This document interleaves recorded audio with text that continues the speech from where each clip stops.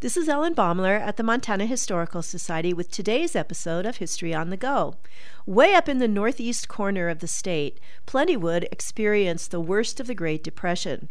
Charles Vindex wrote about his family's experiences. In October 1929, an ice storm ended his road construction job. He didn't work again until 1934. The landlord evicted the family from their rental in town. Charles, with his wife and newborn daughter, found an abandoned house 7 miles out of town. He banked the crumbling foundation with manure and covered the broken windows with waterproof fabric. The wind howled endlessly and the terrible dust even came up through the floorboards. Charles raised chickens and traded eggs for groceries.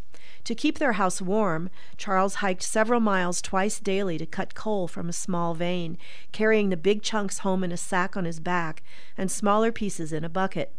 A neighbor's cow supplied milk for the baby, but Charles had to hike 1 mile each way every day to milk her.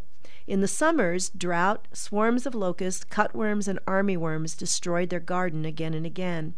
Even the patches on their clothing had patches. Anticipating the birth of their second child, Charles got his wife to the Plentywood Hospital in a borrowed car. By the time he returned the car and hiked 7 miles back to the hospital, their son was several hours old. In this story, published in Montana, the Magazine of Western History in 1978, Charles Vindex writes eloquently that if hard times like that ever return, his family learned how to get along, and next time would do even better. This is Ellen Baumler at the Montana Historical Society. Visit us, become a member, and show your love for Montana's heritage.